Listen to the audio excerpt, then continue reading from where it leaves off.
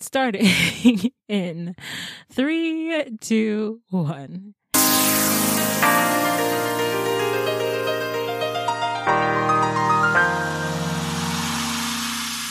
Hey, I'm Akko. And I'm Marcy. And welcome to the Colored Pages Book Club. That's right.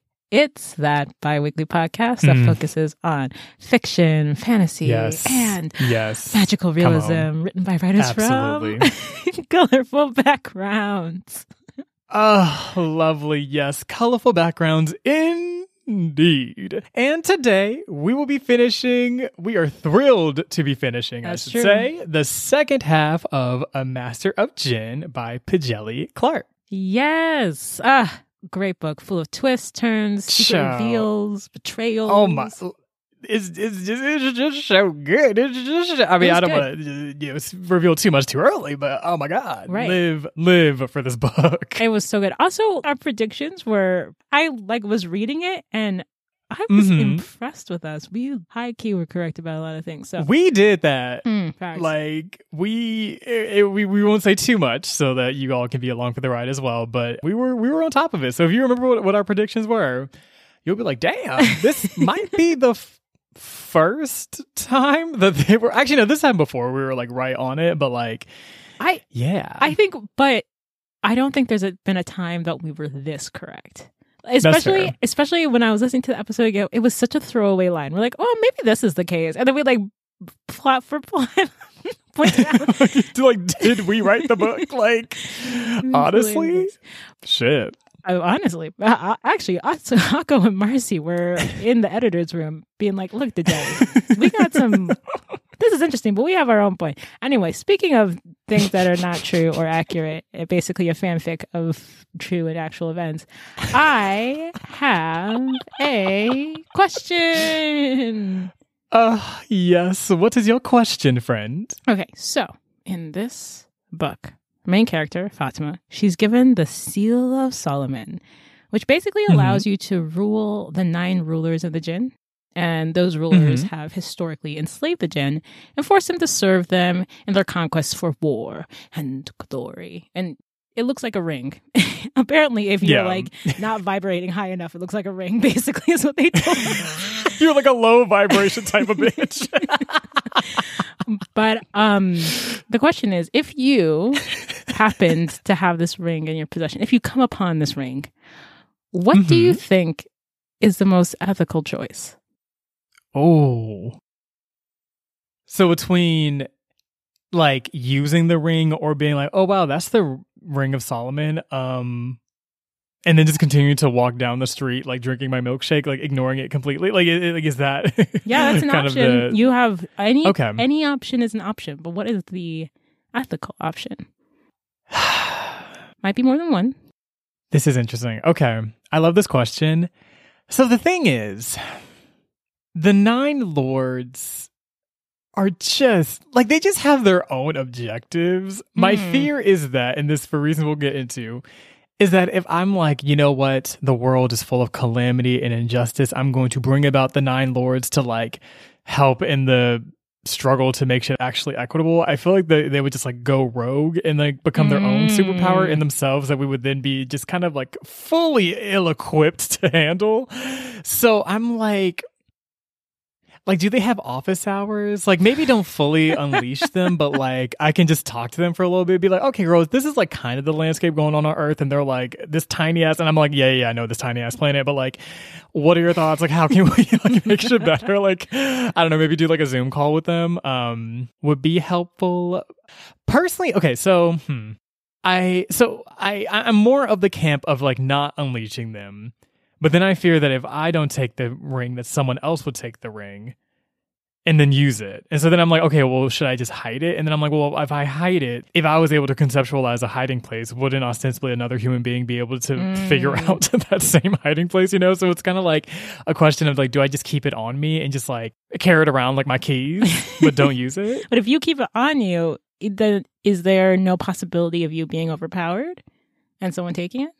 This is true. That could happen. Because we all think, like, you're like, oh, I should just keep it. And you're like, I mean, I have lost credit cards, keys, honestly, multiple college IDs.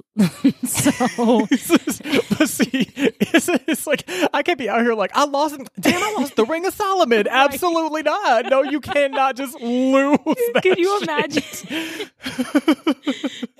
Like, child, I went to the club last night and I lost my damn keys and the Ring of Solomon, girl. Honestly, if fire erupts from the sky in 3 days, like, y'all know what happened. That's my bad. Can you imagine, like, honestly, my bad. Really shouldn't have been upside down at the club. Like, truly poor decision making. But also, why? Like, could you imagine if someone was like at the club with the Ring of Solomon? Like, not even me, but like, I was just at the club and I just knew that the Ring of Solomon was somewhere, like, right, like, just was it like in somebody's drink or some shit? Like, anyway, I'm like, wow, my God. Can you imagine you literally are just, I don't know, like dancing to Drake, and you like step on something, you look down and it's the Seal of Solomon on the ground, you pick it up and you're like, wait, do I now have nearly infinite powers? Right. I just came here for a good time.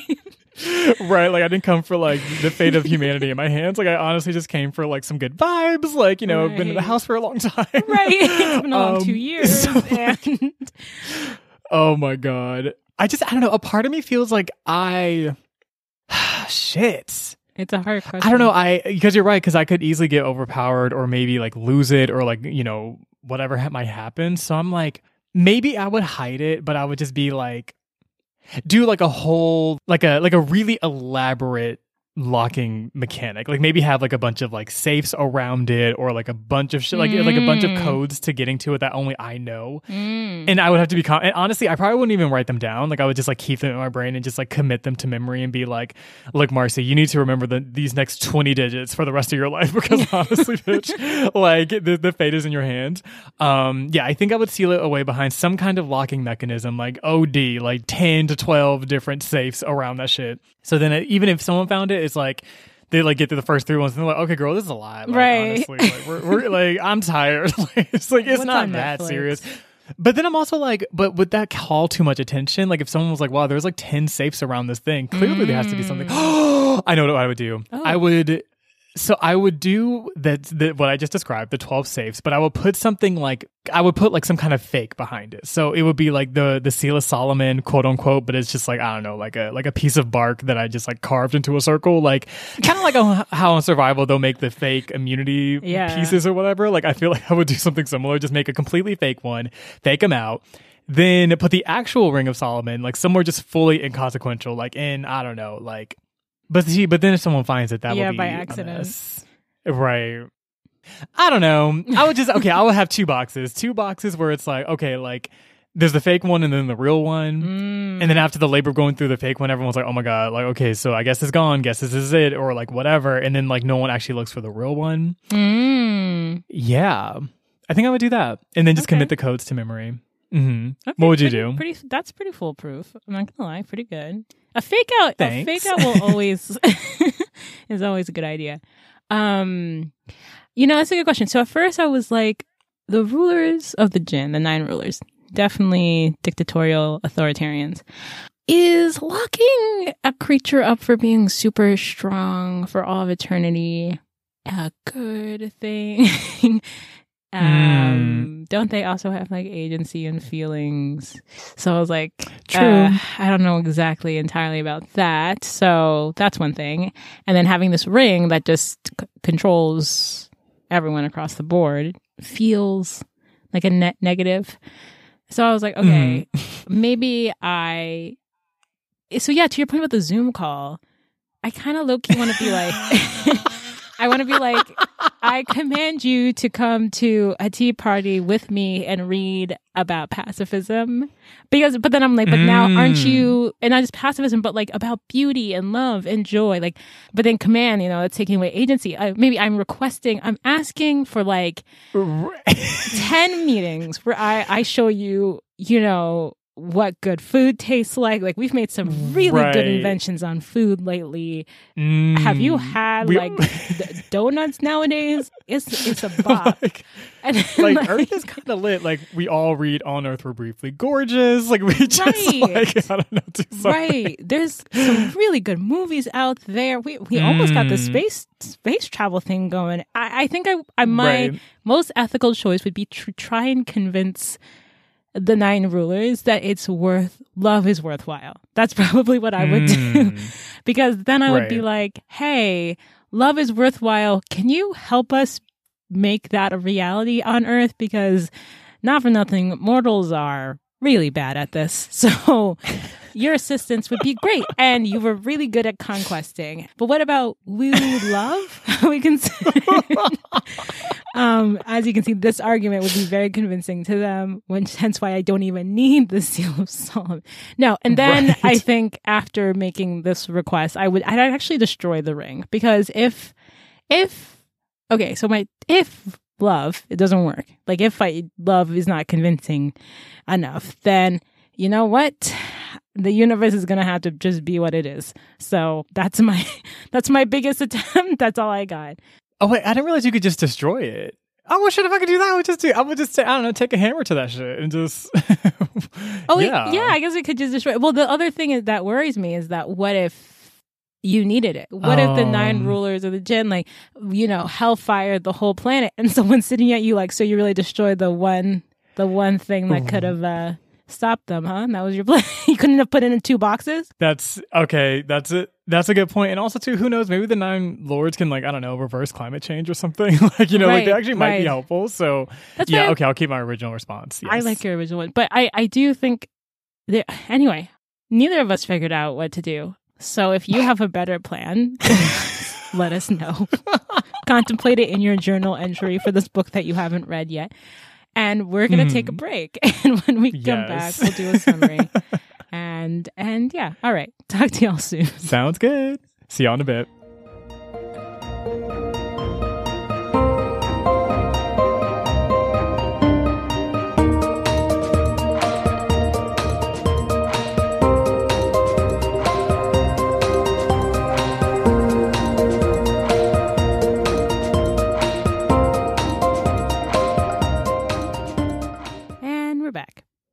Yep. Okay. Now that we've had an existential crisis about what we would do with infinite amounts of power and control, now you can figure out what Fatima will do with that power. What? Spoilers? Okay, here we go. So when we left off at chapter 16, the imposter, pretending to be Al-Jahiz, had been sowing seeds of discord through Cairo, riding a giant Ifrit, using ghouls to attack the ministry, turning Zargos the librarian against Fatima so he could steal the clock of the world, which is very ominously named, Clock of the World. It's not like, you know, the clock of the day, right? Clock of Rhode Island world. And also... I'm sorry, I think I'm funny. Okay, so also everyone now knows what happened to the Brotherhood. Y'all remember the flames, the combustion from the inside, and then the newspaper and the tea lady was like... Yeah. And all that, plus the summit with the foreign diplomats, is still happening on Wednesday. That's right. Not Saturday, not Sunday, midway through the week. When your boss is like, hey, that meeting's happening on Wednesday. You're like, Wednesday, not Friday? And they're like, Wednesday... which is 2 days before Friday, yes. So the ministry basically calls Fatima to tell her that news exactly. So Fatima's like, I guess I'll go to the summit and keep a lookout for suspicious activity, a.k.a. the imposter, who is a.k.a. definitely going to be there. Right, and then Hadia's like, guess we're going on Tuesday. And then Fatima's like, no, I'm pretty sure it's Thursday. And like Ahmad's like, actually, no, I think it's Wednesday. It's indeed on Wednesday. They're like, can someone check their email? Like, I don't know. Right. Girl, what does Outlook say? Like, it's just like, when the fuck is the summit? Will there be food? Anyway, so they get to the summit. And it's... That's the question. Shit. They get to the summit, and it's a huge fancy party with all the elites of the early 20th century hanging out, making an appearance, looking cute. We see Abigail Worthington, but not her brother Alexander. And Siti also arrives in disguise and, you know, looking a little bit like a snack. She was like, let me turn out today. So Fatima also meets this woman named Amina. There's not a lot to do with Amina, but she apparently was the granddaughter of Al-Hajj Umar Tal. And factually, Al-Hajj Umar Tal was a real person. He was the leader of an Islamic empire that lasted about 50 years before losing to the French. It's like northern West Africa. But fictionally, he's a leader that foretold of the coming of Al-Jahiz. So I just wanted to make sure we knew. Real person in this story, mixed with some fantasy and folklore, but hey, you should read about him as an actual person because that's a really interesting story. Anyway, she Footnotes with Akko. She, Amina, not Akko, is accompanied by a jinn named Jean, and she and Fatima also get to talking and are discussing just letting the boilerplate eunuchs, those robotic eunuchs, run everything, because men just keep throwing the world into chaos.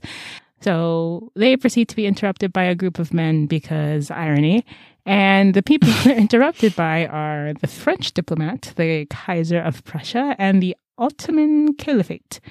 If you don't remember from history class or you never learned this, before World War I, Germany and Turkey did not exist. There was Prussia and the Ottoman Empire. So just for a little background. Now, we learned that since magic has returned to the world, mythical creatures have brought their own set of politics. So the French have been making deals with the Fae or fairy people. The Germans, honestly, they were like, what lore do we have? They're like, everyone's running around looking for their pre-Christianity lore. They're like, we got ghouls, we got goblins. Do we have wizards? Somebody get me a wizard. Right. And they, honestly, it feels like when everyone sold their stuff and now everyone wants it back. But anyway, so they finally, they have golems, I guess. And so they go to the Golem Empire and they're like, hey, can we get... I feel like in the grand scheme of mythical creatures, I'm like, okay, I feel like a golem could, do a little something, maybe. They can fly. Maybe. Here's what I'm saying. If I had to choose, I'm choosing a djinn. Or an elf, period. Or a fairy. I don't know if I want... Anyway, so the golem diplomats are like, yeah, that's fine. Just know that you have to have a golem with you at all times. And we mean all times. So you're at this party, golem's with you. So then the monster's like asleep next to the golem. Not even that couldn't be bothered. Party. Truly. I feel like that's me anytime someone takes me to an event. They're like, oh, we brought Akko as an obligation. She's not entirely excited to be here.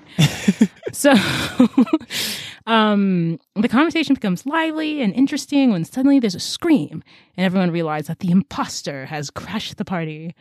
So the imposter just kind of strides in very nonchalant and is like to the diplomats, why have you come to the summit? And why do you support this man if he can't even help his own people? And it's like, cricket, cricket, cricket. Oh, we don't care about the oppression of the people. We oppress people all the time. Right. And the imposter's like, let me take this a different direction. Egypt is like a world power now. Doesn't that make you feel insecure, scared, and violent in your toxic masculinity? And they're like, hey, that does make me feel insecure, scared, and violent in my toxic masculinity. And that's enough to have them start pointing fingers and accusing others of building up their militia and expanding their empire. And the imposter basically rubs their hands together and sneakily walks off, having successfully stirred the pot.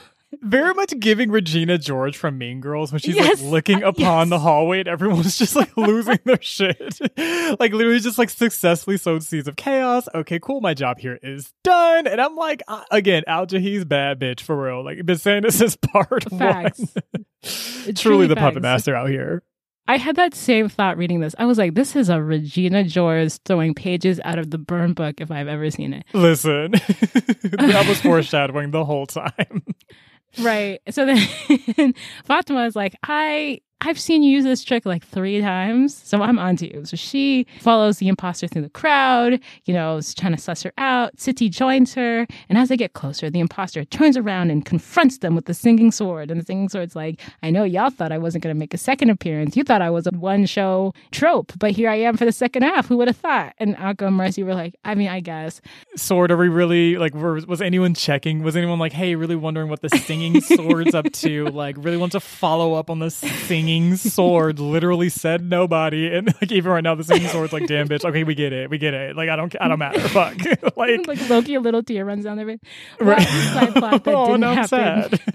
Don't be sad, it's not a real sword. Okay, anyway, none of this happened. And the imposter is looking at the two of us like, y'all need to get out of the story. But then they turn back to Siti and they're like, wait a second, didn't I stab you? And Siti's like, guess I'm just that bitch. And she's like, no. There's something else at play. Right. So the imposter uses their powers, and all of a sudden, Siti loses all of their agency and becomes evil.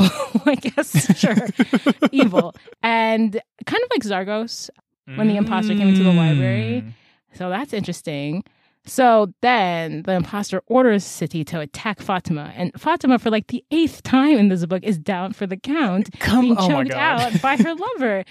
And Fatima's like, can I catch a break? And the pin on Siti's dress is like, yes, you can. And so she takes that and she shows it to Siti. And all of a sudden, there like a consciousness appears behind Siti's eyes. It's not Siti, but like a goddess of some kind. But it's enough to snap Siti out of the brainwashing. And she realized what's just happened. So then Siti flies away because she's like, oh God. Leaving Fatima like out of breath, moderately confused, really pissed, to be honest. Kind of on the brink of passing out, honestly. Yeah, she's like, they don't pay me enough for this, and that's facts. Because really, does capitalism ever pay enough for? Are we not this type all of being labor? just alienated from our own labor, just exploited at the base of it all? But even with Jin, anyway. So then she starts going after the imposter, she manages to crack their golden mask and cut a piece of their hair off. And she realizes while she's throwing hands that the face undulates. And it's like, whoa, this must be an illusion. They're like, dun, dun, dun. Like the face literally rippled like some water. And everyone's like, what the fuck? Right. like your face could be hella moisturized, but no one's face is that moisturized. Listen, I mean, shit, if that's the case, if that's what it takes, like, god damn. Your face changing physical properties? Like, shit. So they also recite the lyrics from this Jinn lullaby talking about 9 sleeping Ifrits and whether or not we should make them. Spoiler, you shouldn't. It's clearly foreshadowing. Right. Fatima is like, man, I got this mask. I got this hair. I don't have a girlfriend since she tried to choke me out under the control of the imposter. So I guess I'll just go to the Jasmine Club from the first half and hang out and drink sarsaparilla, which, by the way, is root beer, which won't help you drown away your sorrows because there's 0 alcohol in it and a lot of sugar. And everyone in the club points that out. They're like, how are you this? You know, there's not even like peppermint or anything to alleviate stress. And she's like, can everyone just like let me have this? Right. So after that didn't work, she leaves to go back home and is followed by Ahmed again, who at this point basically just looks like a crocodile. Right. And Ahmed's like, hey. just like, between why is that just like a marginally accepted fact? Like, if I was like, oh yeah, like just looking more like crocodilian by the day, and I'm just like, are we not like how like? Everyone's not ringing any bells of alarm. Like, what the fuck? Everyone's like, honestly, there's Ifrits coming down. There's Jinn anywhere. This is honestly the least surprising thing that's happened. That is a word. That's fair. Right. So then Fatima's like, what's up, Ahmed? Ahmed's like, hey, you look kind of under the weather. What's wrong? And Fatima's like, let me just give you a laundry list. And Ahmed's like picking up the laundry from the ground. Yeah, that's a lot of things. I'm not going to lie. Your plate's pretty full. You know, you should, have you considered carrying less? Have you considered therapy? And Fatima's like, we don't have therapy. He's like, honestly, I know you feel. I don't know how you feel, but I know you feel. My lover's dead. It's really upsetting to me. I'm hurt and I'm alone and no one seems to care. And Fatima's like, look, we promise we are still looking for her. I haven't given up. So then she heads home and shortly after, Siti, I guess, like walks in, or maybe she's already in the room and like closes the door. You know those scenes where someone like is sitting by a lamp or something and turns it on as a person walks in? Right. Giving that kind of vibe. And Fatima's upset because she's like, you never told me about being a Jinn. And I don't know. I think I'm less bothered about her not telling Fatima that she's a Jinn and more bothered by the fact that the imposter could control Jinn. That's, I guess we are in the same. Yes, we yeah.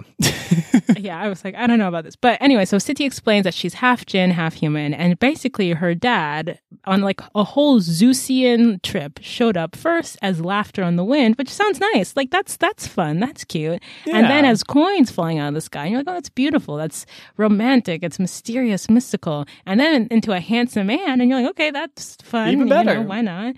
Right? Like. It doesn't really excuse anything, though, because her mom was definitely 15 and the Jinn was definitely thousands of years old, and he definitely impregnated her and then disappeared forever because I guess being alive for 1,000 years doesn't mean you have a moral compass. So he alley-ooped, scooped out of the picture. And Fatima's like, interesting. The ministry doesn't know that much about mixed Jinn-human relations, so this is like all news to us. We have No idea what's going on because literally the djinn got released like 5 minutes ago. So, Right. Yeah. And they discuss this point, and there's like some, I don't know, I don't want to get into the argument between them about whether or not she should or shouldn't have told her. I don't really care that much. But Siti points out that the imposter took over her mind and he can control the jinn, which means there's a huge problem. Also, Siti's slightly magical. It can always tell when and where Fatima is, but promises she has not been using the powers to control her in any way. So, I mean, that's good. So anyway, Fatima asks to see her jinn form, and it's cute or whatever. Then the next day, fast forward, she meets with Hadi at this coffee shop. Because basically the government's brought the investigators back from the capital, Alexander, to take over the case. And Fatima does not feel like sharing this information just yet. So she's like, Hadia, yo, the imposter can control the jinn. And the imposter's using an illusion. And it's likely Alexander Worthington in disguise. And Hadia's like, cool. Heard you. However, I've been looking into Alexander through maybe legal or illegal means. Who could say, really? But what is legal and illegal in a colonialized system? And Fatima's like, you don't need to justify anything to me. And so Hadia's like, anyway, moving on, opening the file. Your boy's not the smartest person out there. He flunked school, only became a captain of the army because of his Worthington name. And he screwed up colonizing so bad that his cousin had to come literally rescue him. Yikes. So I don't know if he's masterminding the social discord that's taking over Egypt. Fatima's like, noted. But we took the mask and like the lock of hair that I lifted from the imposter to Dr. Hoda, who is like this alchemist, forensic scientist who works for the ministry. So let's see what she has to say. Then we'll go talk to Zargos again and see what happens. So they head over to Dr. Hoda, who's just this badass alchemist who's been working in the ministry so long, like even before they started the initiative to hire more women. And they try to like give her position to a man or make a man the face of what the actual operation. But everyone was like, honestly, we just really like Dr. Hoda. So, and the guy got so jealous that he was like, it's either me or her. And everyone's like, okay, well, your last day's tomorrow, my guy. Right. They literally handed him his stuff in a box and were like, like didn't even respond, just already had his shit packed up. They're like, oh, it's so convenient. It's so convenient that you gave us this ultimatum. We thought we were going to have to make this decision. Oh my God, thank you so much. So they go to talk to her and she tells them that there's magic in the mask and on the hair. It's jinn magic. And she was like, what the magic does is it uses your perception against you. So what you see and what you perceive is how it appears. So she's like, look at this mask again. You think it's a gold mask, but when I like touch it and do stuff to it, it doesn't act like a gold mask. And then they looked at it again and they're like, oh my God, it's actually clay. And Fatima was like, okay, is that true for the lock of hair as well? And Dr. Hoda's like, oh yeah, there is jinn magic all over this thing, but because it's on a person, it's way harder to break the spell. So you all need to, go find some more clues or something to change your mind and give you clarity, because otherwise we're never going to figure out what this lock is. Right. So like, okay, cool. They head over to Zargos, who is unfortunately in jail after the ministry attack. I was like, jail? Are y'all kidding? Jail? I'm so upset about it. But Fatima's also upset about it. So she's like, look, Zargos, I know you were under mind control and I know you didn't mean to try and hurt me, but why didn't you defend yourself? Why didn't you tell everyone what was up? And he's like, I can't talk about it. And Fatima keeps insisting, like, why? How did this happen? Why did this happen? Tell me more. And finally, Hadi is like, I don't think he can physically tell you. He's like choking. Like she was like, tell him he doesn't have to tell you before he faints. And so she's like, oh, okay, sorry. No more questions. Just tell us what you can while going around the spell. So Zargos tells her about a bookseller that she and Hadia can talk to. She also asks him about a phrase that the imposter said about the sleeping Ifrits. And he tells her that's an old jinn lullaby. And Fatima's like, does that mean the imposter is going to wake up the 9 Ifrits? And Zargos is like, you can't wake up a mythical thing that's not real, which is a hilarious thing to say considering there are jinn and goblins in the world. like, oh, that's not real. Everything else is... like you're waking up a lullaby? Like, be serious, Fatma. Like, do you even care about this case? And it's like, damn. Bro, you're a whole jinn, but okay. I'm dead. Okay, so anyway, that's that. And then Marcy is going to tell you the ending, which gets really wild. Yeah, truly, buckle up, assuming that you aren't already buckled, which you should be, because why are you not wearing your seatbelt? Anyway, so yes. So now Hadia and Fatima are like, okay, Zagros mentioned this like bookseller named Rami. Let's just like go check out what's going on. So they end up going to Rami's bookshop, which is called Rami's Books and Assorted Ephemera, which I just feel like is the most iconic name. Like, I love that shit so much. So they meet Rami there as well as his wife, and basically they all get to talking. Like, they mention Zagros, and Rami's like, hold up, close the shop. we got a conversation we got to have. So they go down, so they're talking in the bookshop, and basically they learn about something called the Seal of Solomon. Now, what's interesting about the Seal of Solomon is that essentially every time they have the conversation about it, so when Rami and his wife are telling Hadia and Fatima about the Seal of Solomon, Hadia and Fatima will like follow along, but then like eventually kind of like forget what's going on. It's funny because the Seal of Solomon was actually loosely brought up. It was actually loosely brought up in a tale that was added to 1001 Nights, which Fatima and Hadia both remembered, but they kind of forget specific details that deal with the Seal of Solomon itself. So we're seeing that like something about this concept is like escaping their minds, kind of similar to other phenomena we've seen earlier. So basically, Rami explains that the Seal of Solomon is a I don't want to say a device, but I guess, for lack of better language, a device that was created to give humans the ability to control jinn.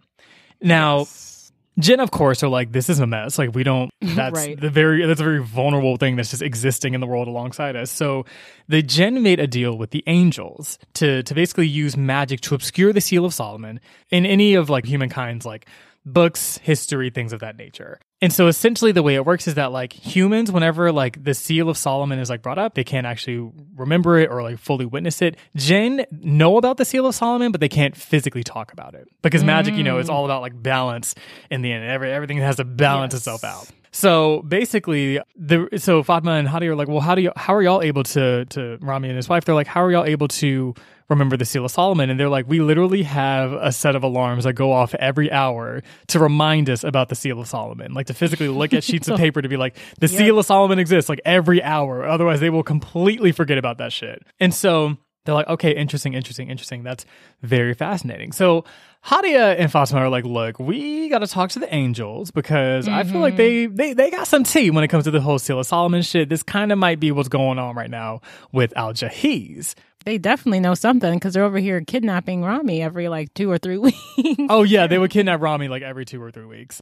And like they were like, oh, we should also probably like confront them about that. Like, I don't know. So basically so Hadia and Fatima end up meeting with the angels, which was like weirdly very easy. But they also mentioned the Seal of Solomon. So the angels were like, how the fuck do y'all know about that? Yes, girl, we can meet tomorrow. And so they have like a meeting with 5 different angels. So the angels themselves are like very interesting because they're like these kind of interdimensional space beings made of clockwork and light and just kind of mechanical, and we don't really fully know what's going on there. Right. The way they were described was really dope. They like glisten, but they're also made of machinery, and then they live in a dimension, but it's not necessarily the Earth, but it's connected to the Earth. And yeah, and while they were meeting with them in this extra realm, like there was a jinn there that was like, yeah, we're like definitely not in Cairo right now. And like Hadia's like, that's wild. And she was like, yeah. Anyway, y'all probably want to go to your meeting now. We're just like somewhere in space time, I guess. So like they have basically, so they end up having this meeting is Hadia, Fatima, and like this angel council. There's like a leader and like a couple other ones. There's like a subplot about how one of the angels looked like the angel that like Fatima and CT fought like a year ago that was trying to destroy the world. It doesn't really go anywhere, so like whatever. But like basically while they're there, that's where the angels tell them about the whole thing with the Seal of Solomon working both on humans and on jinn in turn. And so, basically they explain that the angels are actually in possession of the Seal of Solomon at some point. But Siwa was essentially, he was like an archivist for the angels. And so the Siwa was also with the Brotherhood of Al-Jahiz, basically coordinated for a group of thieves to steal the seal in question, as well as the singing sword. I'm sure you're probably like, why the fuck would Siwa do some shit like that? Siwa has like a gambling addiction, and basically this was kind of a way to sort of fuel this heist that he was a part of. And so, because the Brotherhood pays for it, right? So you probably can't gamble in singing swords, but you can gamble in cash. So the Brotherhood pays him for these special items, and then he can use it for gambling. That's kind of the exactly. Right. And so of course Siwa, once the angels clocked this, they were like, Siwa, you gotta go. Like, this is not it at all. You got to get the fuck out of here. So basically now the angels are like, yeah, so the Seal of Solomon's like definitely not here. We kind of need that shit back because we like made a contract with the jinn about this, and Al-Jahiz being in possession of the Seal of Solomon actually violates the contract. And so to maintain compliance with the contract, we would like you to, Fatima and Hadia, retrieve it, please. And so Fatima's like, okay, interesting. 2 wishes here before we move forward. And the angel's like, are y'all really you're trying to bargain with us right now? Like, are the stakes not high enough? If Fatima's like, listen, do y'all want us to solve this shit or not? And they're like, all right, cool. What are your wishes? And she's like, okay, first of all, I need y'all to stop kidnapping Ramsey like every 2 to 3 weeks. It's getting weird. And the angels are like, is it weird? And they're like, I think it's like an unequivocal, like objective yes. And they're like, okay, fine, we can arrange that. Cool. What's her second wish? And Fatima's like, okay, the second thing is that I would like y'all, can y'all make it so that Hadia and I remember the Seal of Solomon? Because like this whole time, Fatima and Hadia have had to similarly remind themselves every like hour. Sometimes it feels like every 10 minutes that the Seal of Solomon exists with these like sheets of paper. Yeah. And so they're like, can you make it such that we can like, remember the Seal of Solomon so we don't have to keep doing this whole back and forth with y'all? And they're even like, when they showed up to the angels were literally. Like, and they're like, good question. Why are we? They're like, the Seal of Solomon. Here for the Seal of Solomon. Right. Like, okay. Hence why we need the spell removed. Right. So literally they're like, so we already embarrass ourselves enough. Like if we're going to solve a whole case, like we need to remember this shit consistently.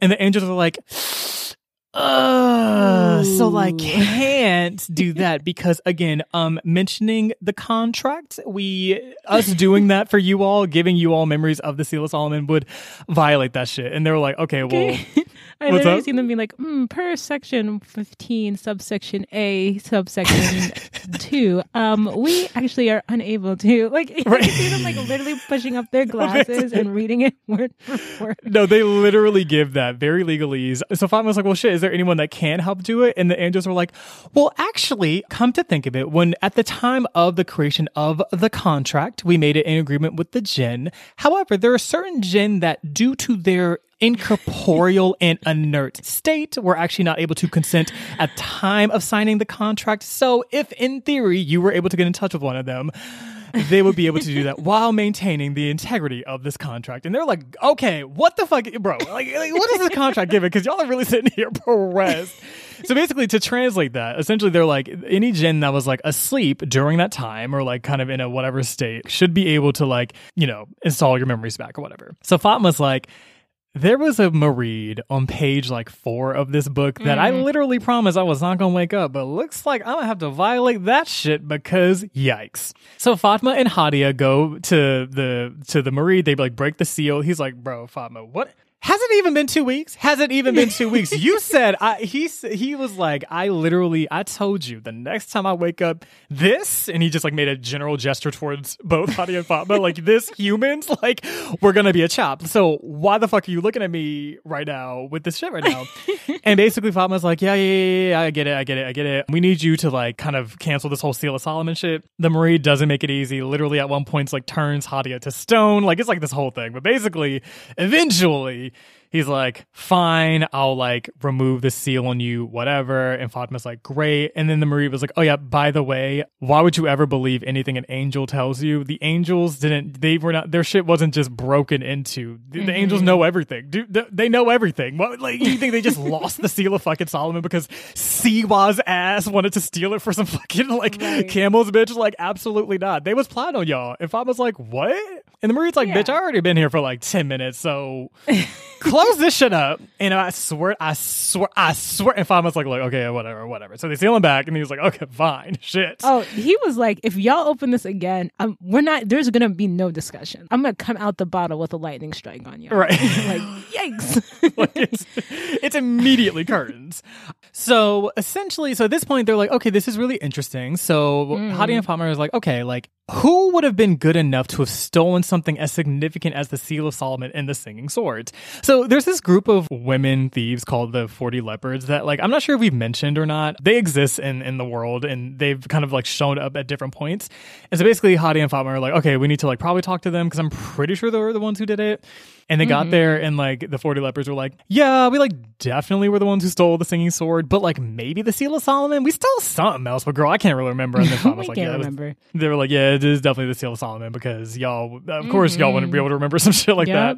And so at this point, they're like, okay, this is helpful information. Interesting. Siwa is kind of the glue holding all of this together. Siwa looking a little suspect. So they go back to Siwa, the illusion djinn from earlier, and Fatma and of course, like when he opens the door to see them, tries to close it in their faces, and Fatma's like, listen, okay, so you can like open the door to us, or you can open the door up to the Cairo police. Which is it? And Siwa was like, ugh, fine. So like lets them in, and then Fatma's like, oh yeah, by the way, get rid of all this illusion shit. Let's just have a normal conversation. Siwa was like, ugh. So like basically, they're like, okay, listen, Siwa, we know that like there's a lot going on. You're kind of the glue connecting all this together. We need you to tell us about what exactly is Alexander Worthington's role in all of this, because like he's looking more and more sus. Because clearly the Brotherhood of Al-Jahiz is the one putting this all together. And in mentioning Alexander Worthington, basically Siwa ends up cutting out his own tongue. Again. And like isn't able to talk.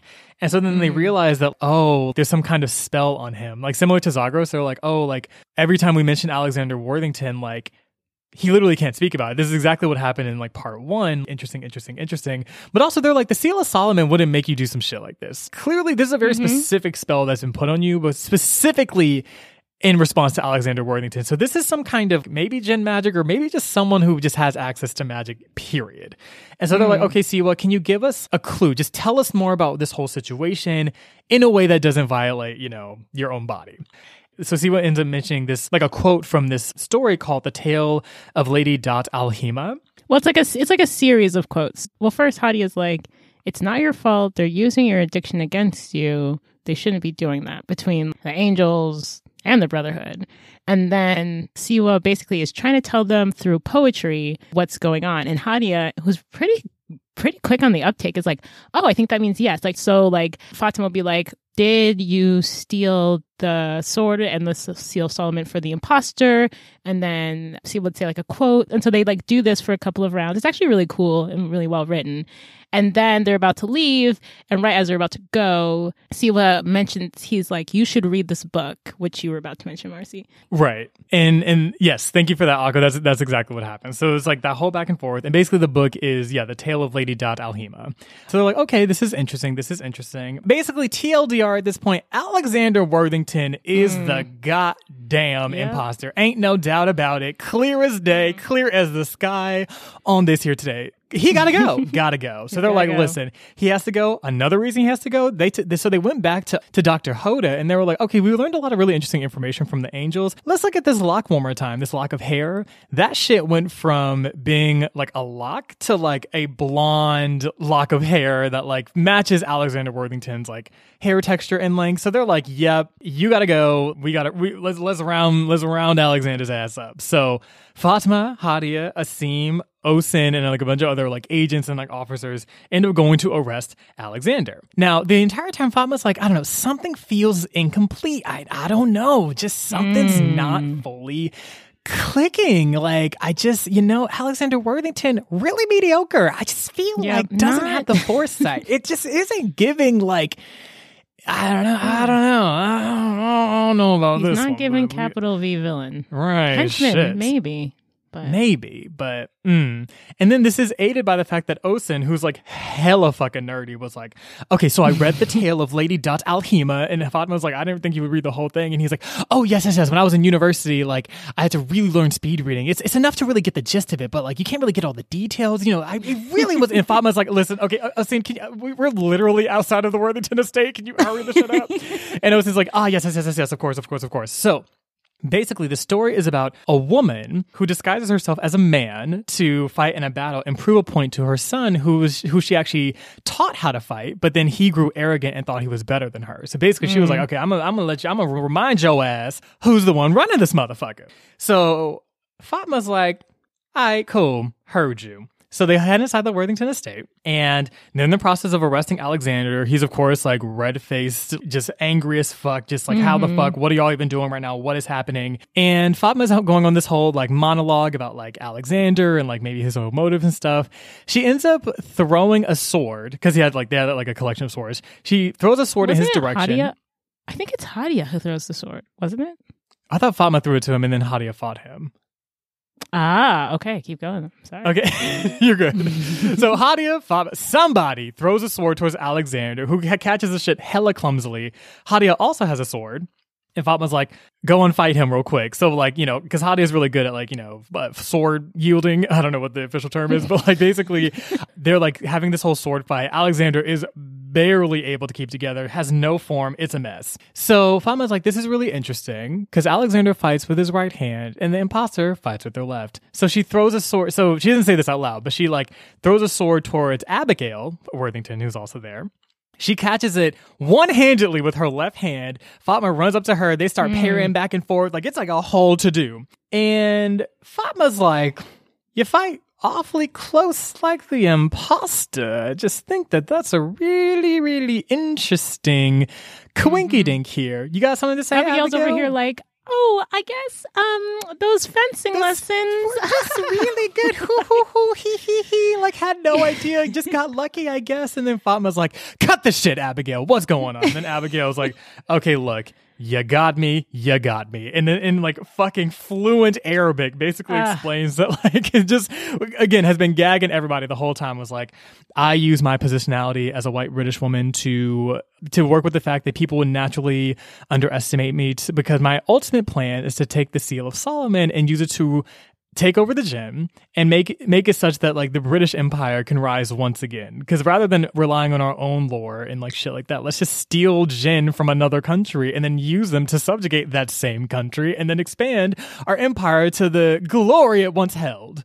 You're sounding real colonizer right now, Abigail. Real colonizer tease. Which I will say, Abigail Worthington is a complete colonizer, but I did kind of like the subversion of, because at first they were thinking, okay, like, she became Al-Jahiz because she wanted to get revenge on her father, because, like, she was the one that really built up the Brotherhood and didn't really get any credit for it. She also was never even invited into the Brotherhood, and, like, all of the heir of the Worthington estate was Alexander and not her. Like, Fatma assumed it was personal, and then Abigail was like, listen, if I was a man, you would have readily assumed that it was in the conquest of power. It's the same shit here. I'm doing this shit for power. I don't give a fuck about my dad. Like, he had to go. But, like, I'm doing it for the Great Britannia. And Fatma's like, well, this is a mess. And then they realized, too. So remember how What's that? Well, it's interesting because when Fatima said, I was like, Fatima, you know that she did not do this to Zephyr. She has mentioned her dad 0 times. You know she's out here for the power. Like, I sat there, I was like, she's about to let her brother get arrested. This is not Full House. Right. Like, anybody can go, clearly. Right. But anyway, sorry. But yeah, you're right. It was a cool subversion. But continue. Sorry. Yes. So basically, at this point, all pandemonium breaks loose. So, okay, remember how in part 1, there would, like, be this weird ticking sound whenever they went to the Worthington estate? So the ticking sound is getting louder and louder as Abigail is making her, like, dramatic confession. The building starts to literally fall apart. Like, there's, like, it's getting weird. Fatma, Hadia, Alexander, Asim, Osin, everybody, Perveen, shit, everybody is running out this estate, and is like, listen, we got to get the fuck out of here. And the estate actually basically collapses completely, and in its place rises a giant metal djinn that's being worked on by Ifrits. And at the top of this djinn is Abigail and her 4 little friends or whatever. And they're just, like, looking at her, and everybody's looking at her, and Abigail's like, now is the time for me to take the djinn. I was planning on doing this in, like, a day or two, but, like, now we'll do whatever. Gonna just take what's mine in this here Cairo, Egypt. Also, by the way, Clock of the Worlds, I got that shit too. Come at me, Fatma, if you can. So they start to just make their way off, like, on this giant djinn running off. So Fatma and everybody's freaking the fuck out because they're like, we don't even know, like, how are we even going to stop her? They're trying to, basically, they're heading back to the king's palace where the summit's happening, and that's where they plan to, like, corral all the djinn and do their whole thing. So it's a whole thing. It's stressful. City shows up just conveniently as fuck, like on a motorcycle, basically. Yeah, it's true. And it's like, I only have room for one person. Who's it going to be? Fatma's like, I mean, listen, I'm the protagonist. And Siti's like, fair enough. So basically, she's like, okay, we're going to go towards the palace. And then everybody else, Hadia, Asim, everybody else, y'all figure something out. Right. They got electric trams. Y'all jump on a tram or something. Right. I think the bus is still running. Like, y'all got it. So basically, I was a giant mechanical djinn just walking through the streets, but I'm sure public transportation's still going. So. Right. Like without a hitch. I'm sure there's like no delays. So basically So essentially, so now so Fatima and Siti end up going to the palace. It's basically been cleared out, but like jinn from all over, not even just Cairo, but I'm pretty sure just Egypt in general are like all over the place. And they're right next to the palace is like Abigail on this giant metal ifrit. And is basically like commanding all the jinn, using the magic, the ring to like kind of possess them, and is like, we are gonna take what's ours, like blah blah blah blah blah, whoop whoop whoop whoop whoop. Siti and Fatima show up, and they're like, so it's like hundreds of jinn and Abigail and Ifrit. Like, how is this gonna work? And then Siti's like, I got it. Don't worry. I have a gun. I'll just shoot at Abigail, kill her, and then everything will be fine. So she shoots the gun, misses Abigail, ends up shooting one of her friends instead, and it's not fine because Abigail's like, get the. So like at this point, everybody's battling fucking Siti and Fatima, who to their credit are actually holding their own. Because the thing, what we learn is that Abigail, when she's commanding this many jinn, she can like possess them, but like the power isn't all consuming. It's being stretched thin. So it's enough to kind of get them able to get closer to her. Whoop, whoop, whoop.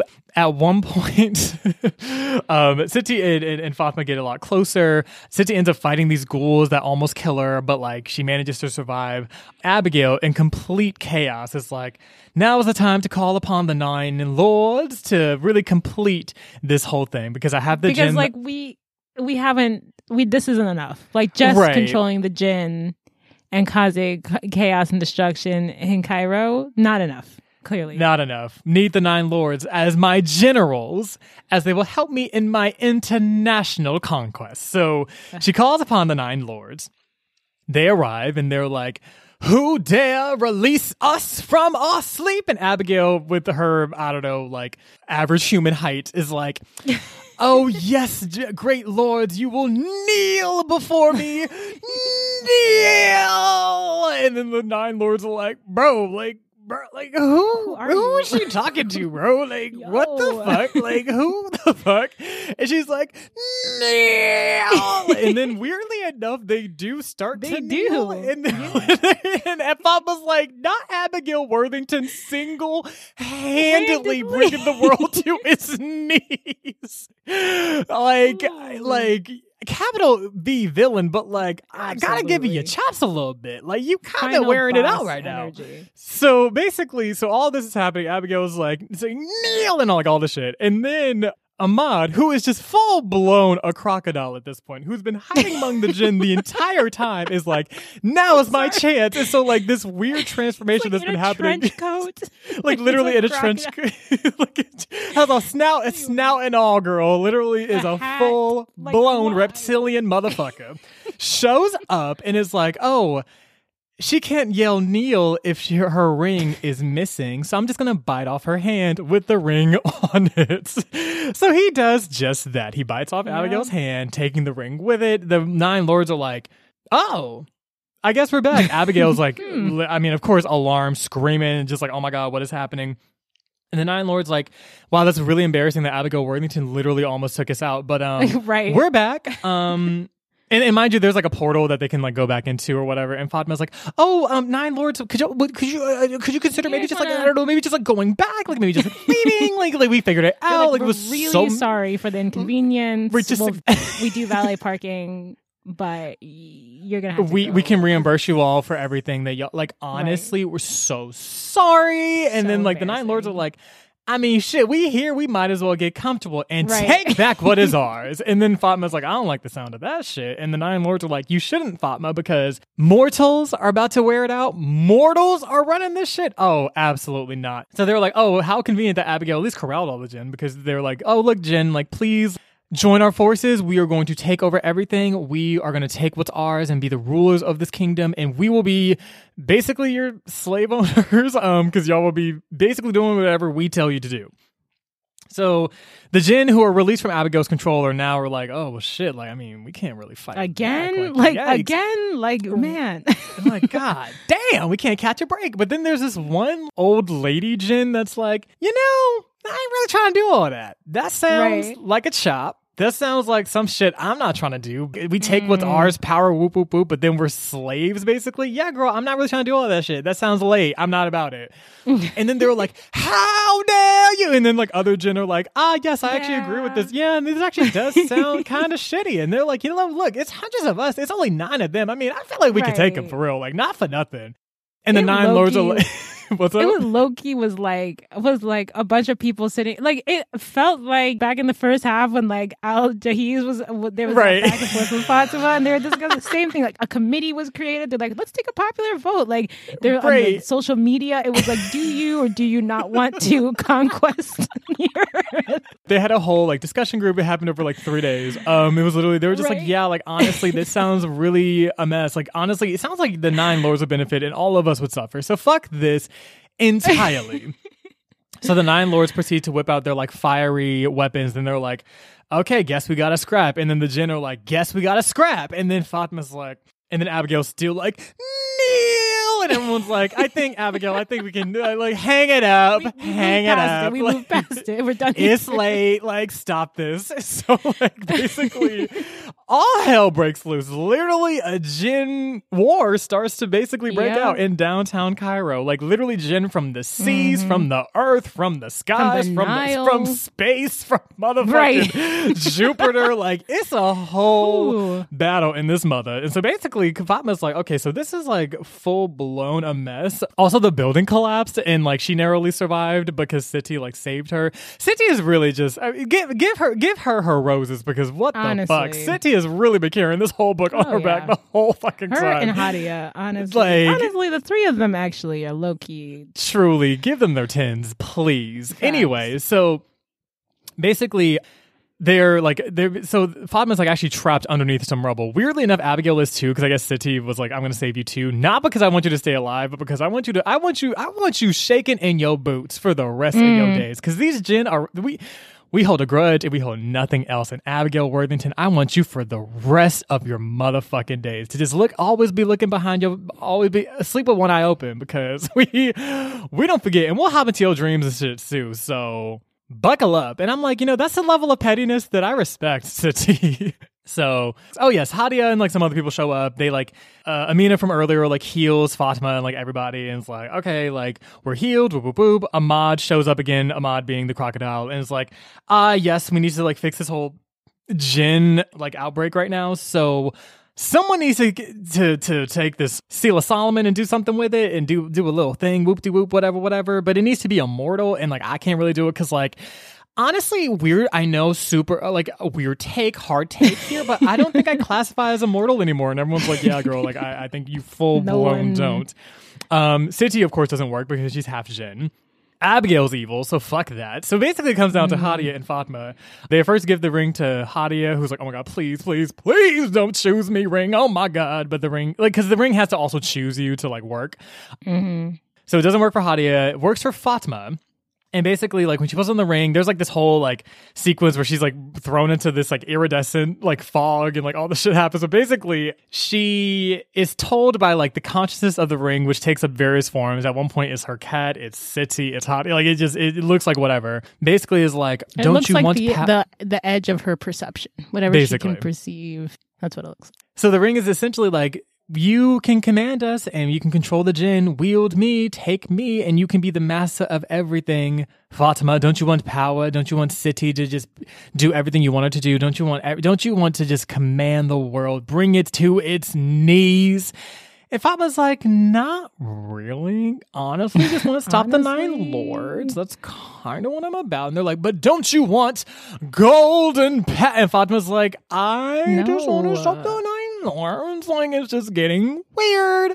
So basically, they're like, fine, whatever. But like, if you change your mind, we will take over. And Fatima's like, yeah, I get it. So basically, you and everybody else. Everybody else. Everybody else. Shit.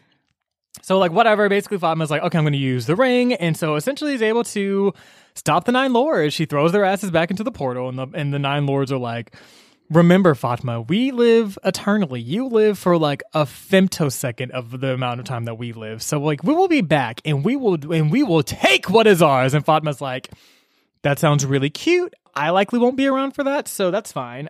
Yeah, like, y'all be easy. Like, I don't know what else to tell y'all. So basically that happens. The Jinn war that was like a night long ends, and like Fatma's like, okay, cool, Ahmad, Crocodile, please take the seal and hide it where no one can find this shit, because yikes. And Abigail, who this entire time has been wilding, Fatma goes to one of the Ifrit and it's like, hey, I'm not going to demand you to do this, but I would recommend, could you just like erase some of Abigail's memory of just like the past couple months so she doesn't like go looking for the seal, because she literally will stop at nothing. She's still screaming Neil. It's getting weird. So the Ifrit are like, yeah, like that's fine. So they like go to Abigail, end up erasing not just the memory of like this whole recent incident, but like all of her memories actually, leaving her in a catatonic state where she doesn't remember who she is or what she is or where she is or what's going on or like anything the fuck that's happening. And then Fatma's like, that is not what I told you I asked to do. And the Ifrit was like, she was trying to make us our slaves. Like, I don't think you really have the range to comment too much on us taking whatever justice we can. I mean, I didn't kill her. Shit, she's alive. I mean, do I at least get my flowers for that? The Ifrit's like, remember like at the beginning of the book when I like got enslaved? Was anyone around for that? Anyone had any commentary on that? No? Okay. So looks like this is a A-B conversation. Exactly. So get the fuck over it, Fatma. And Fatma's like, aren't you a pacifist? And Ifrit's like, she's still alive. I'm off to go, fly around and read philosophies of Marxism or something. See ya. Right, basically. So all this is happening. Ahmad ends up hiding the ring. Abigail loses all of her memories. And the book basically ends with everybody hanging out at Siti's auntie's restaurant. Hadia, Siti, Fatma, Ansi, Asim. Ahmad wasn't there. He was elsewhere. Everybody else, basically. And they're just like enjoying themselves, eating, relaxing. Siti's auntie's like, not for nothing, I've been seeing the way you look at Siti, and like, I don't know, like, I just feel like I'm here for it. I'm with it. I'm with the shits. Like, y'all are cute or whatever. And then Hadia's like, yeah, I mean, agreed. And then Fatma's like, y'all are so embarrassing. Like, oh my God. And so then like she gets like a letter from Ahmad that's basically like, I have hidden the ring and we are in good hands, Fatma, don't you worry. And then Fatma's like, I think this is a good place to end the summary here, Marcy. And I'm like, I agree, Fatma. I agree. So now we're going to take a break. And then when we come back, we'll get into all of our thoughts and feelings on A Master of Jinn. Woo.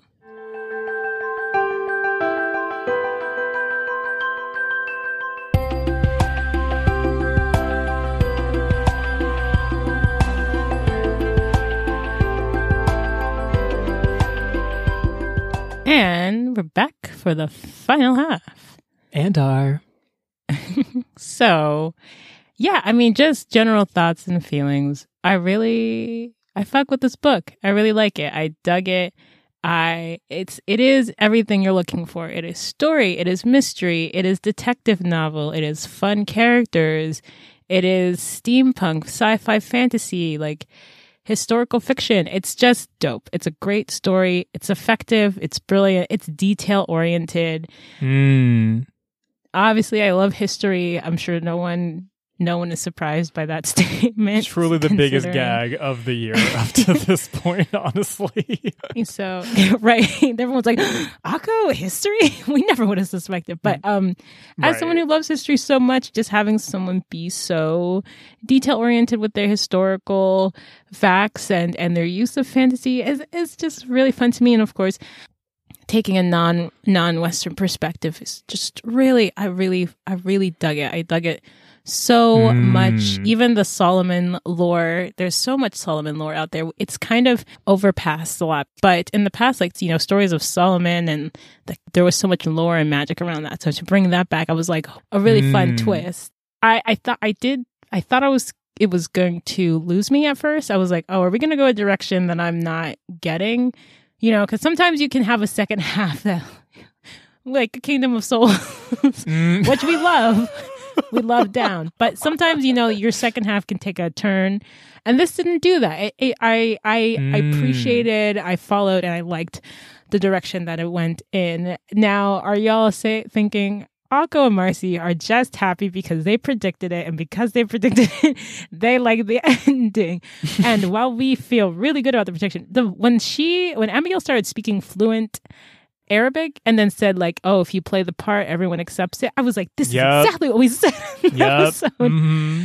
But I do think that's a testament to the writer because, I think we've put it out before, when you do a mystery detective novel, not about your readers not figuring out the answer. It's about having a figure-outable story so that if someone figures it out or they don't, they're still impressed, right? But they believe that the clues were there and they were able to figure it out. It was possible for them to figure out, as opposed to when, the clues were just like, you couldn't have found them even if you looked really hard. And, if it's something like, well, we didn't have that information or someone dropped something in the last minute, that's not fun. But if you're reading it and you can figure it out, that's just as fun as if you don't figure it out, but it's figure-outable. So I think the story does that really, really well and makes it really fun to read and get into. Yeah, I just really dig it. I dig the djinn.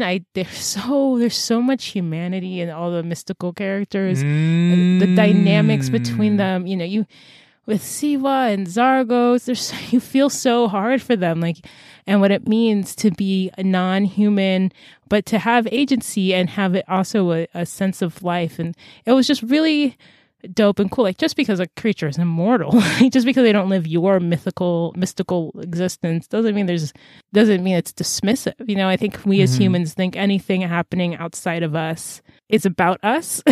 It just something can interact with us, but from decentering yourself, it's not about us. I think that's sometimes about ghosts, which is an interesting thought. But anyway, yeah, that was really cool. I loved this.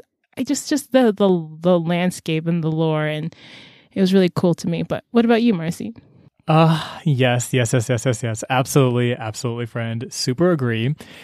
Definitely, especially with the piece around the mystery. I feel like the mystery was so solid because there's and what I love about it is that and this is where I'm I kind of want to get into more fantasy themed mysteries because I think what separates this from, say, a Widows of Malabar Hill is that a book like that, Widows of Malabar Hill, is something that's kind of rooted in sort of everyday whatever. Technically, depending on the writing and sort of what we're told and what we're not, sometimes you can guess shit really early, and then when it's revealed at the end, it's almost okay, well, I kind of knew this was the case the whole time.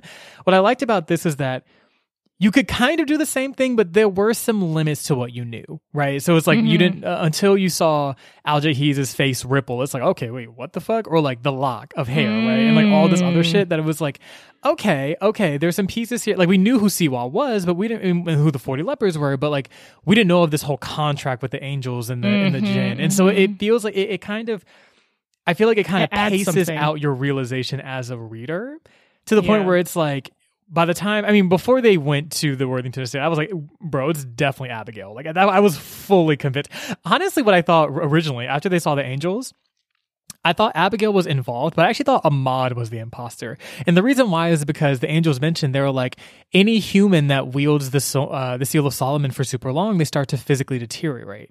So when they were describing how Ahmad was transforming, I was oh, maybe maybe he is the imposter and he went to the Brotherhood because he had some kind of beef with them and he killed his own lover as the perfect alibi, because no one would ever look at him why would you kill her, especially if you're making this huge exclamation around it being oh, my lover, right. All of this.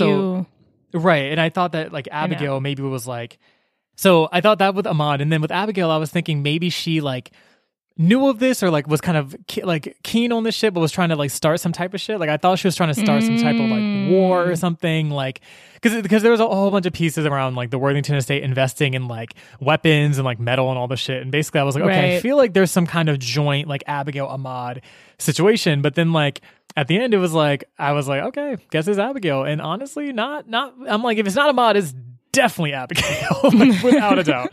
So loved that piece a lot. I like that the world building really complemented the mystery, and it didn't feel convenient. It felt well paced. It, like, you heard the taking of the Clock of the Worlds in like chapter like 3, you know, when they first got there, right? So it's like all the pieces were there, and it just felt like every piece of this was so meticulous, down to the historical references, down to the building descriptions, down to just like the properties of the world and when they're introduced.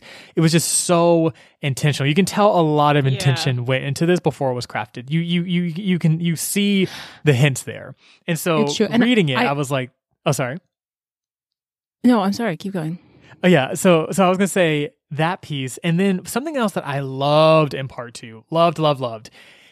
And I'll gush more about this in a second, but I just want to say quickly, I loved how in the mystery, they had to work with quote unquote villainous characters to get to the bottom of it, right? Like they had to work with the angels, who everyone's like, they kind of have motives that no one can really play. So like there's the angels they had to work with. They had to work with the 40 lepers. They had to talk to Siwa, even though Siwa is like, you know, kind of was a catalyst to a lot of this shit, right? Like there was a lot of just having to work with groups and people that like Ahmad, for the longest time, they were like, is hella creepy, like has got to go, you know, like it felt like the anyone, regardless of where they fell morally, was helpful in all of this. And even at the end, like when, I mean, Abigail wasn't necessarily helpful after her whole decline, but like, you know, it was nice to see that like kind of how her arc was even handled. I don't know. I just felt like the piece around the villains was really, really interesting. I feel like it offered them a lot of agency and a lot of context and history and complexity. So,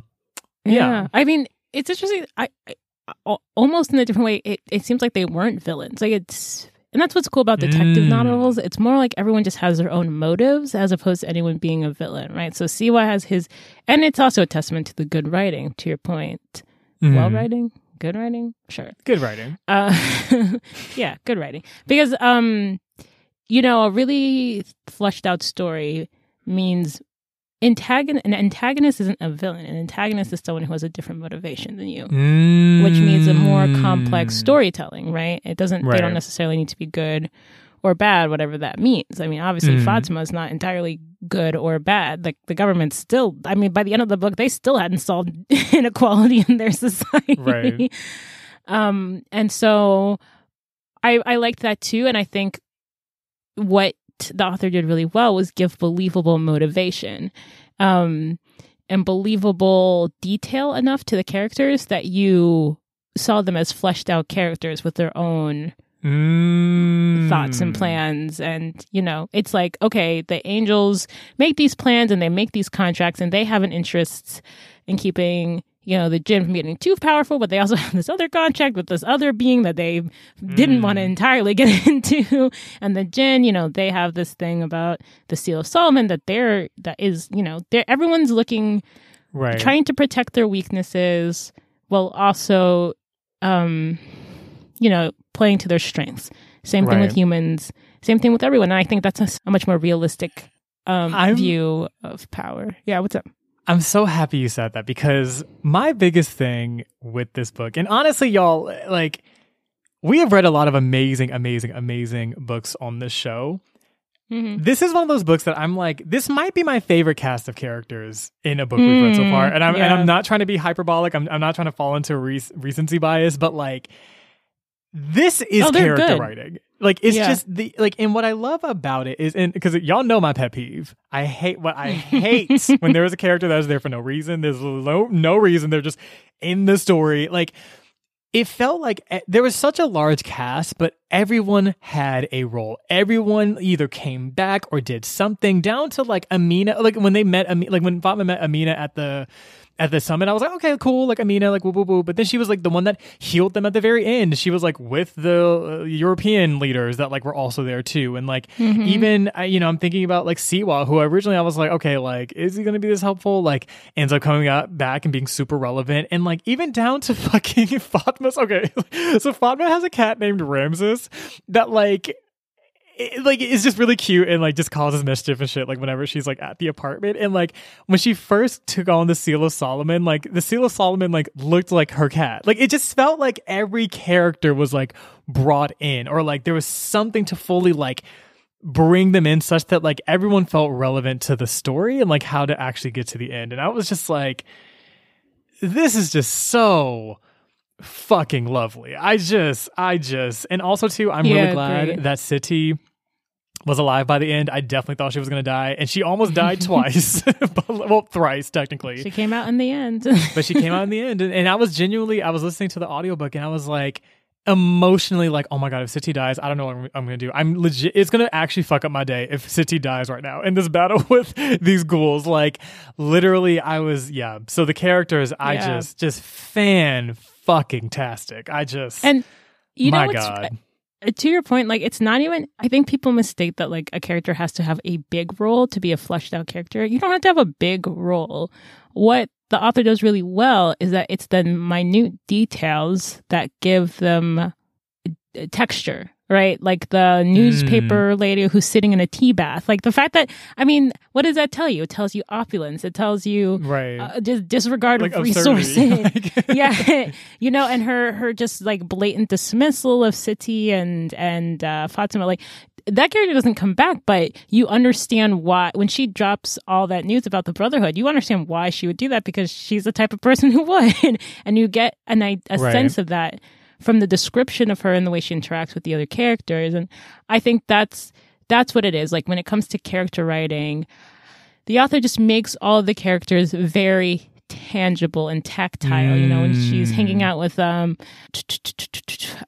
and Osin and all of them, and they're going into the tram to get to the Alexander Worthington's house. You know, there's this back and forth, and the book is just funny. That's the other thing. Like, my god, it's just a funny, well written, quippy responses that really gives the characters personality. That's really fun and. Even Abigail, there's a point where they're like, who's going to take the ring? And it's like, well, Siti's like, I'm out. And like Fatima and Hadi are looking at each other. And then Abigail's like, me, give me the ring. And they all like, we collectively decided to ignore her. Right. Like, it was such a read. It's like, and I do want to point out, I think Abigail is a phenomenal villain. Period. Phenomenal. Period. She does not give up. She from beginning to end, never in one moment does she apologize. She said when she's sitting there and Fatima stutters for a second and hesitates, she's like, "Or you could give the ring to me. Looks like the ring came back to me because it's mine."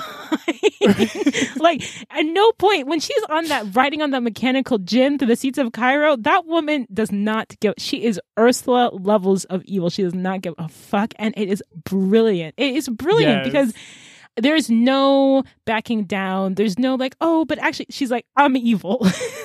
Like, right. And it's so much fun to have that when someone commit to the bit that strongly.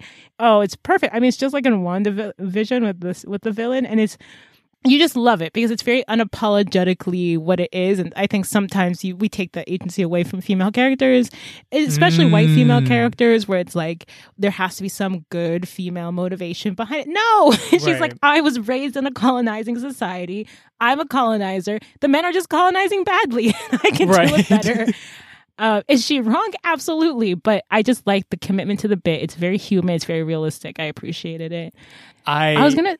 Yeah. Oh, sorry. Yeah. Just really quickly on Abigail. I could not agree more. I thought she was an amazing fucking villain. Love how she became weirdly like comedic relief at the end. Like I was just like just kikiing at like how just ridiculous. It's like Abigail, give it up. Just hang it up, Abigail. It's over. God damn. Like she would not let it go. And honestly, and there was a moment that I did enjoy when right before they like erased her memories, like Fatma called Abigail insane for like her commitment. And then Abigail was like, why is it that like, you know, because of like, God, I wish I had the quote. Sorry, let me. Yeah, like if a man had done it. I don't know. I kind of disagreed with that line. I kind of was like, Abigail, if it was on a lesser scale, I might agree with you. But I think you called up a mechanical jinn and just got the 9 kings in here. I think any insult someone threw at you, they would have thrown out a man. I'm not gonna lie. Right.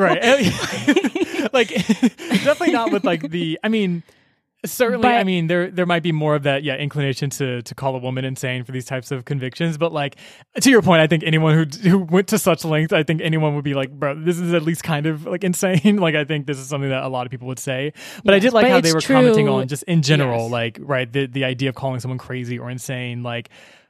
in general, like leads to some sort of like does carry with it a lot Has of a bad stigma. Which, stigma, to be yeah. fair, I was kind of like, Abigail, I like the teaching moment here. Not sure if you are the best one to give it right now, but I can appreciate the sentiment. And then it brought back a memory of Fatima, like how one of her aunts, like, I forgot what like mental illness she had, but basically like she like people always call her crazy too, and like, you know, she saw the effect that had on her over time. And so it was kind of, again, just another moment of humanity. I was like, I just love these characters. Even Fatma's mom, who we never meet, like just has these like quotes that'll play in Fatma's mind, like in response to various situations that just like, even though you have no idea who this woman is, like just gives her so, oh my God, I loved it. I'm sorry, I'm literally just diatribing. You were about to say something.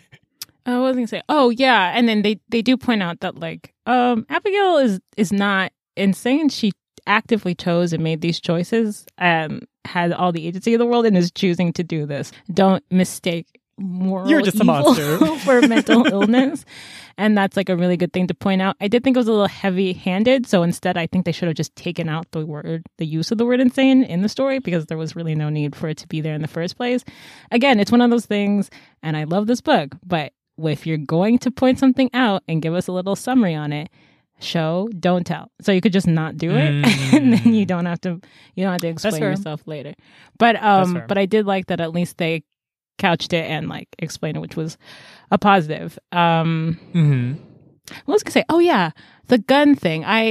No, the gun thing. You can't read my notes, audience. I was gonna say the magic having its own socio-political arms race going on. Like, so it's like, oh, we gotta go get how does our magic stack up against your magic? And it's almost in a sense like a fossil fuel, right? Like, what's your country, you know, I'm sure there's some point they're like measuring your magic index. Like, this country has a very strong magic index, and you know, like if it was in present times. And I just thought it so spoke to the human character to take a resource and then try to see how they can use it for our very short-lived gain. And so it's like, instead of guns, which at this time guns are exponentially advancing, and that's part of what fueled colonization. That's also part of what fuels, you know, the 20th century. The atrocities of World War I and World War II are those technological advancements.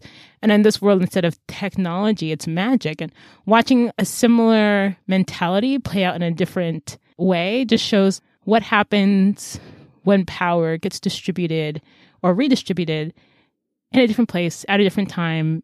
And the conduit of what that power is all affects the conversation. But the human capacity to exploit that for evil seems to remain consistent over time, at least in our imagination. So the question is, what if we had something that induced empathy? I don't know. Right. I wish we did. But I just thought that was a really cool parallel storytelling. Right.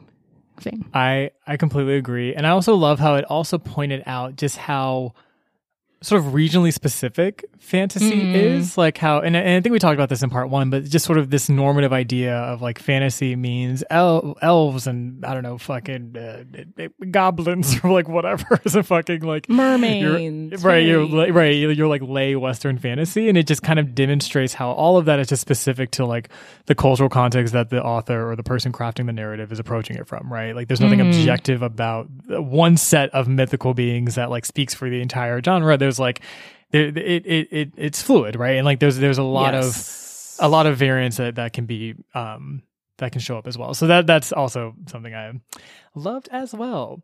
Oh, there was something about this book. So as much as I do love this book, there was a moment here that I was kind of like, okay, this is interesting. So I wanted to revisit the piece after. So in part, well, I guess in Aqua's part of the summary, when Siti attacked Fatima, and like, you know, there was a whole piece afterwards where she was like, oh my God, Siti tried to kill me. Like, what the fuck? Like, what just happened? And then like they end up like making up that same night. And, you know, Siti explains like, oh, it's because like I'm half jinn, and like, you know, I was being taken control. Like basically I was like, I wasn't in my, like the Al-Jahiz was like taking control over my body.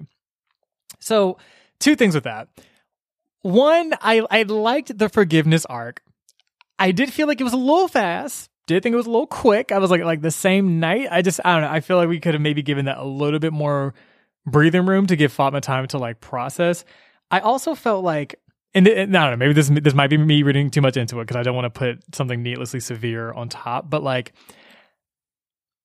I fear that someone could read that piece and see it as like forgiving like an abuser in a relationship. Like that's something that kind of called to me during that piece, with sort of how, and granted, to be fair, the piece that makes me think, okay, maybe I might be reading too much into it is because Cissy truly was like not like she was literally like under Al-Jatiz's control. Like she did not do this of her own volition. But just the intersecting piece there with the fact that they are in a romantic relationship, like that I feel like there is some intimate partner violence pieces where like I'm just like tonally I'm like, okay, I see what we're doing here. I see that there's a nuanced difference here. However, that is one concern I would have if someone were to read a section like that, right? And even the idea of Cissy saying like, I wasn't in my like regular state of mind, that's why I did this. Like I feel like there's some parallels. I'm kind of like, okay, interesting. So that's just something that did kind of call my attention when I read that part.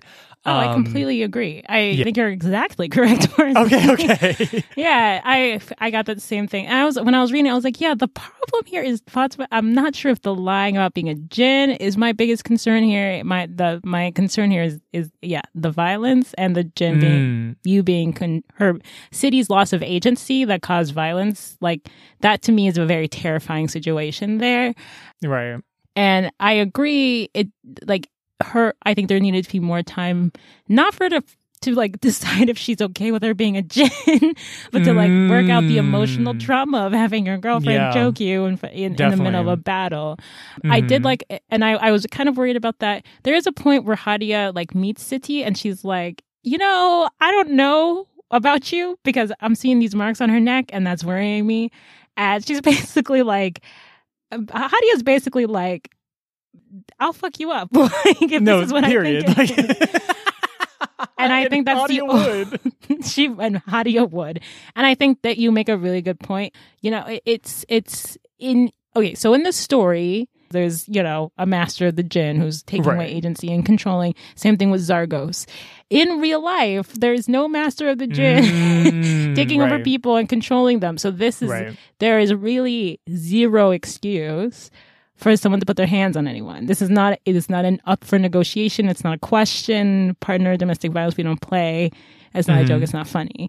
We don't think the book in any way try to take in that direction, but this is just for people who are younger readers. And sometimes, especially when you're younger older, who cares? Sometimes when you're reading, things just slip. And sometimes you just need that voice in the room that's like, but in real life, this is not okay. And that's what me and Marcy are doing right now. So, yeah. But good call. Thank you for pointing that out, Marcy. Of course. Thank you, Akko. That was very validating. But yes. But honestly, I mean, aside from that piece, I really don't have much to... Oh, I will say this. So something else I also really enjoyed about this part is that... So the difference between, I guess...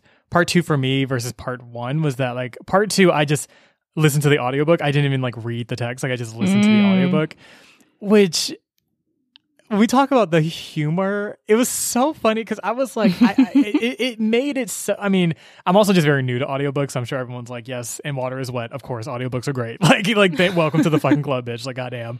But like, it just made for so much of a much more immersive experience. And I feel like the humor, the timing of the person who, I wish I remembered her name, but like the person that was narrating the story, it was just like the comedic timing was like just really fantastic. And it felt like I was listening to a podcast. Like I was just like kikiing, like I was listening to The Read or something. Like I was like, this is so good. So just wanted to also say that the audiobook version of this book is also really good. If that's nice. a version that folks are more inclined to listen to. Oh, nice. I'm glad that you've been moved to the audiobook, I don't know, side. I'm glad I've convinced you. It is. And sometimes it's just nice. Sometimes you just want to sit in your commute or taking a walk and listen to someone. It's very soothing. Very soothing. Yeah, agreed. Last thing I went to point, there were some really good quotes in here that I like. One I feel like came from my life specifically, but oh yes. One that was really beautiful was when Fatima holds up the pin on Siti's dress and she goes, something like a consciousness came back into her eyes, not ancient, but ageless, as if it's in the stars born and burned away. I was like, whoo, my guy. That's a line. Like, very romantic. I appreciate it. Wasn't there something else about like a speck being observed by like a whole desert or some shit? I felt like that line took me to like another planet. Like I was like, oh my God. Oh, that whole, you felt the way that those, and you felt in that moment. I was like, man, I kind of want to be a goddess like that. Like if there's if there's an after this where you get to decide what your upgrade character is, like, let me be that for a little bit. It sounds kind of magical. I was like, can she come back? So I really like that. I like the line. It's when Fatima's talking to Zargos about how he's been trying so hard to get this appearance of being very calm because of his lineage on his mother's side. And she says, it's a terrible thing, the politics of being perceived as respectable, to be forced to view your frailties through the eyes of others. And I was like, that is such a brilliant way to dissect and criticize. Yes, criticize respectability. It is reducing someone to their frailties, whatever those are, and then looking at those frailties through the lens of diminishment and oppression, so that anything that they do that is quote unquote weak or not perfect or not wondrous is looked through these lens of those people, that type. Of course they would. And it's so diminishing, and I love that. And then the last thing, which I feel like was gay for me in particular, the author didn't know this, was there's a point where they're sitting in the coffee shop and Fatima is like observing the spectators, and she's like, the woman with stylish black dresses and bright white hijabs. Oh my God. They threw around words like post-neo-pharaonic and epistemologies of alchemic modernity. And I was like, oh, is it me? Is Akko sitting in a coffee shop in Cairo drinking Ethiopian coffee talking about epistemology? The answer is yes. And didn't the quote go on to call them weird? Yes, it did. And I was like, low key, I like literally stopped reading the book and was like, well, I feel seen. But anyway. Right. Oh my God. I love those quotes so much. I'm trying to think if I have a quote. I can't find the exact. I found one of the quotes, but I can't find the other one. But basically, in the conversation with the Marid, there was a moment where like the Marid was just hella fucking shady, like just shady as fuck, and like truly. there was a moment where like like Fatma was saying something, and the Marid like waved his hand, and like the narration was like, oh, like the Marid waved off Fatma the way you might do some unruly child or dog. And then at one point, like Fatma like was trying to give the Marid context on like what was going on, and like the Marid said, the Marid waved her off. I understand how magical contractual bindings work, mortal. Please do not insult me by trying to explain it with your inarticulate speech. It is just like, why are you so rude? Like, why are you like, who hurt you? Like, what is wrong with you? Right. Like, honestly, it's just, yeah, this book, y'all, funny as hell. I feel like y'all can't get the full grasp from like what we've talked about, but like, just, it's so fucking funny, y'all. Please do yourselves a favor. But yeah, I can't sing this book's praises enough. Yeah, it's a brilliant book. That's exactly it. I think we're both in agreement. This book is really, really phenomenal. And there's actually more in the series, and there's like an offshoot, which one with just Hamid, and it might have been the first one, which might be why this world is so lived in. That's why the reference where like Hamid was like, "Oh, hey, Siti," and they're like, "How do y'all know each other?" They're like, "Oh, we did this thing." Like it was just a throwback to another book. Yeah. So I'm interested in reading more. I think these books are phenomenal, and I highly recommend them. And if you want to tell us how about how you really enjoyed this book, or if you have any suggestions, at us at The Colored Pages on Twitter and at These Colored Pages on our Instagram, or you can email us at thesecoloredpages@gmail.com. Not to mention, I know this is a surprise to everyone, we have a website. It's really cute. You like push a little button. It's like, come in, join the adventure. Boop, boop, boop, you know? A little boop, boop, boop. That's exactly it. It's thesecoloredpages.com. Check us out. See what is on our link tree. We have a link tree. We have one of those. Yeah. Link in the description. And yes, if this show brought you any love, light, delight, yes, please feel free to leave us some love wherever you were listening to this podcast. Could be Apple Podcasts or not. Could be, Spotify, SoundCloud, or actually not SoundCloud. We ain't no SoundCloud. Tune in, Stitcher, whatever the case may be. Leave us some love wherever you are doing the listening. Also, leave us a little rating, a little review. She loves 5 stars. You know what I mean? Like, we really love a 5-star moment. So, like, if that is your experience, please, by all means, absolutely, we invite it. We truly welcome it. And if you like this episode enough and you're just thinking about someone in your life who could really benefit from this episode, who could really just benefit from the fucking hilarity, the amazing cast of characters, Abigail Worthington's villainous arc, just whatever came to you from listening to this episode, feel free to just share the link to this episode with this person in your life and just proceed to throw your phone into the abyss, because that is really going to help us to grow our show and become even better and even more colorful. Now, I will also say that next time we will be getting into we're going to be reading some Baldwin for the first time on the Color Pages Book Club. So I am beyond... Yes, it is. It's finally happening. I'm surprised it took this long, but here we are. So I am so excited to announce that we'll be talking about part 1 of Just Above My Head by James Baldwin. Also, shout out to Malavika from Your Favorite Book Podcast. If you want to hear us talk about Baldwin on her podcast, link in the description. Anywho, Akko, between now and then, are there any other things we should leave our listeners with before we head out? Yeah, just remember to take care of yourselves, y'all. Just take care and be well. And until we see you next time, remember to stay colorful.